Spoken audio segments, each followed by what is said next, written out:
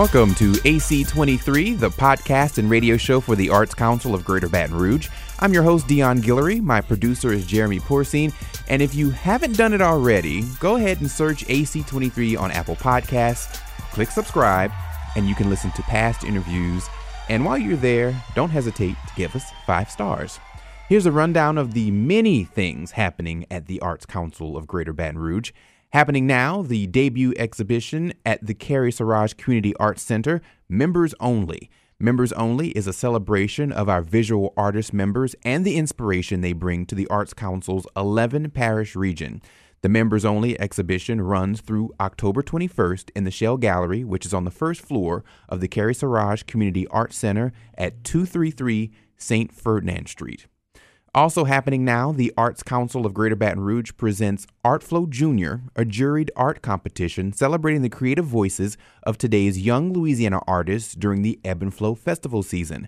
This year's theme, rooted in Ebb and Flow's ties to the Mississippi River and Delta region, is Art Making Waves. Now, last week, we talked to Katie Harlan, Art Flow Jr. coordinator, and Sherry Yang, whose piece, Choke, is this year's high school first place winner. You can see it and other selected works displayed through September 30th, that is, at the River Center Branch Library. This is sponsored in part by New Schools for Baton Rouge and the Baton Rouge chapter of the Links Incorporated.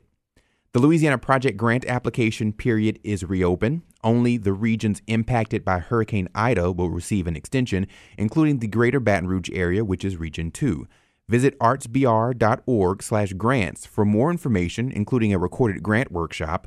Potential applicants can contact Leah Russell at 225-344-8558, extension 227. That number one more time is 225-344-8558, extension 227. Or you can email her at lrussell, that's LRUSSELL, at artsbr.org. The application period closes at 11:59 p.m. on September 29th. Promote your art through Culturalist. Culturalist is a platform that promotes artists, organizations, and opportunities. It serves as an artist directory, and it's free. You can see a demonstration of how the platform works from its creator, Sam Bowler. You can find more information by going to artsbr.org/artisttalks. We have postponed 2 upcoming events in light of this 4th surge of COVID-19 cases. Impact is rescheduled to January 20th, 2022, and tickets are on sale now at artsbr.org/impact. That's artsbr.org/MPAC. The Louisiana Arts Summit will be rescheduled to spring 2022. Our first priority is always the health and safety of our community members, and we look forward to holding these events in 2022. We have been talking about Ebb and Flow Festival season for the last few weeks. Now, we live in one of the premier spots when it comes to location because of the Mississippi River. Baton Rouge is a hub from which government, business, education, and culture reach out to the edges of our state. The 2-day Ebb and Flow Festival is now a month-long event weaving together a celebration of the arts and community in Baton Rouge while raising awareness of the great quality of life here. Joining me now to highlight a few more events happening during Ebb and Flow season are Grant Benoit, the educator and public programs manager at the LSU Museum of Art, and Jonathan Grimes, chief systems officer for the Arts Council of Greater Baton Rouge. Thanks both of you for joining me. Thanks for having us. Yeah, thank you. All right, Grant, I want to start with you. The LSU Museum of Arts event is called The Boneyard, the Ceramic Teaching Collection. What is the inspiration for this? Yeah, so the Boneyard was a project that was proposed to us through Associate Professor of Ceramics Andy Shaw at LSU. And the Boneyard is something that is shared at many universities or ceramic studios or institutions, craft schools. And it's literally almost like an archive or a mini museum of past visiting artists. Mm-hmm. So if you go into a ceramic studio, it's very community-based. You're learning from each other. You're making with each other. And so a lot of times there's this tradition of inviting visiting artists to come and teach their techniques, their methods to students. And they leave a piece that is completed, but they don't go through those final glaze process. So it's left at the bisque stage. So it's been fired once. it turns from clay to ceramic material, and it is a kind of frozen moment of that artist's visit to that university or pottery studio. It kind of shows where they were at that moment, what influences they had, techniques like handles or pictures or things that made them famous or interesting to studios to bring in. And so that becomes like this object that teachers and instructors use. They'll pull down pitchers or mugs or plates that have different techniques to teach to students. And so that kind of experience of teaching runs through for years to come. And so the Boneyard really focuses on that idea of teaching. It introduces visitors to ceramic material, process, technique. It talks about firing, different kind of ways to sculpt and use clay, but it also has this really exciting component, which is the studio within the gallery. And so that's where some of the programming comes into place, where we have artists teaching directly in the gallery, referencing the Boneyard, letting people experience clay, use clay. We've a potter's wheel and workstations set up. And so it's this really kind of new project for us. It combines education and curatorial work and programs in a really special way. Okay. And, for anyone who's of a particular age, when you hear the Boneyard, you think of the Lion King. So, so kind of explain a little more what the Boneyard itself is. Yeah, the Boneyard is really just that collection of objects. And you come into our galleries and it's displayed in a really wonderful way. There's this great kind of furniture design that really highlights each object. But in reality, when you go into most ceramic studios, that Boneyard kind of looks like that elephant graveyard in Lion King. Pitchers and pots are all kind of like tumble stacked around. They're on a shelf, usually around the perimeter of the studio.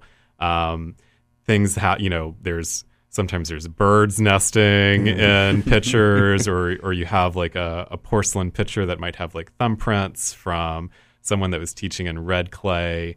But yeah, really the Boneyard is just those bisque objects. They're kind of this collection of past experiences. And they've got that kind of grim name, but in reality, it's almost thinking, I like to think about it as, people might, visit a cemetery or graveyard in kind of remembrance. And the Boneyard is in that kind of way. You're remembering that artist at that time or that workshop or experience, and people are constantly pulling from those objects to teach and create new experiences for students or new inspirations for students. But, something that can just keep going. Yes. What are the different techniques people will be able to see when they do visit the museum for this? Yeah, so the exhibit itself has over 200 works from visiting artists from the last 20 years. And so there's really this wide range of pottery techniques that are displayed in the exhibit. We have, traditional wheel thrown work. We've got work that is altered, slip cast, hand build, realistic kind of clay sculpture, all the way to like 3D printed clay objects. And so there's really something that I believe a lot of viewers, even someone that is maybe a potter themselves, that find something that they haven't seen before or experienced before. But as far as learning new things, that's a big part of some of these like tours and programs that we're doing, is just getting people's hands in clay. And a lot of our visitors have never maybe have touched clay before, like in elementary school, but as adults or some of our youth programs have never really gotten a chance to experience clay. But that's part of that, creating tangible connection points with the exhibit. And it's a nice way to get a refresher if you haven't touched it since elementary school. Definitely. Jonathan, let's talk Sunday in the Park. Now, it's been a while since we've had an event like this, so remind people about what Sunday in the Park is. So Sunday in the Park is it's a free outdoor concert which takes place in front of the water tower located at the Shaw Center for the Arts at 100 Lafayette Street. This is actually our 15th year. It's a really fun event for families to come out and just hear a wide array of music. And there will be a face painter out there. Capital City Grill will be open. Manship Theater Bar will be serving drinks. And it's just a nice, especially with the weather like it is. Yes. It's going to be, it's just a fun, family-friendly event. Mm-hmm. I think you got a lot of people when you said the face painter is going to be there. The face painter, it'll either be the face painter or the balloon artist. They alternate every other week. So it's a lot of fun. I like that. And you mentioned the weather, because this just seems like this is the perfect time for this to happen. It is fall. The weather is extremely nice right now. Like where'd the humidity go? Right. We're happy about that. How important is it to have this series of events happen now? I think it's very important for especially we're still in COVID, but when we did this last fall, we took off the spring, and we obviously took off this spring as well. But last fall in 2020, when we did this, the pure excitement on people's faces when they were able to come out in an outdoor atmosphere. We still asked that they wear masks and distance. But just for them to be able to experience live music, it just does something for someone's soul, and that's a really gratifying experience to be able to help in putting on this program, and just to see the joy on people's faces to come get out of the house. Yeah, and then it's another thing where it's another step closer to that normalcy, because we live in such a history-filled community where we come together for festivals and events like this. Absolutely. And so this is the perfect example of one. Yeah. Who are some of the artists that people can expect to see perform? So this season we are going to run 8 concerts. And this Sunday, September the 26th, Robin Barnes and the Firebirds from New Orleans. She's a wonderful kind of jazz soul singer. She's Songbird. Yes, absolutely. She's great. She's going to kick off the season. Followed by that, we'll have Long Neck Society, Nouveau Cajun Express, Chubby Carrier, Karma and the Killjoys, Sugar Shaker, Michael Foster Project, and the Will Wesley Band. So we have a wide array of different genres, depending on what you like, and you can find out all this information on our website at artsbr.org. Yeah, and it's kind of like I like to say that this is like a gumbo. Oh yeah, you've got such a wide mix of artists that, like you said, whatever you like, there it is. Yeah, and you might not have ever heard of any of these artists, and if you enjoyed the show the week before, come out, give it a shot, and just enjoy the experience. Yeah. It's from 2 to 5 on Sundays at Shaw Center Plaza for the Arts. Perfect. Grant, I want to come back to you with the Boneyard, which I just want to say I love the title, because I feel like it's one of those things that, like, you look at it, you read it, and it grabs your attention just because of the wording. What do you want people to not only know about it, but what would you like for them to take away from it? Yeah, I think what we always hope with exhibits at the museum is that people take away at least something,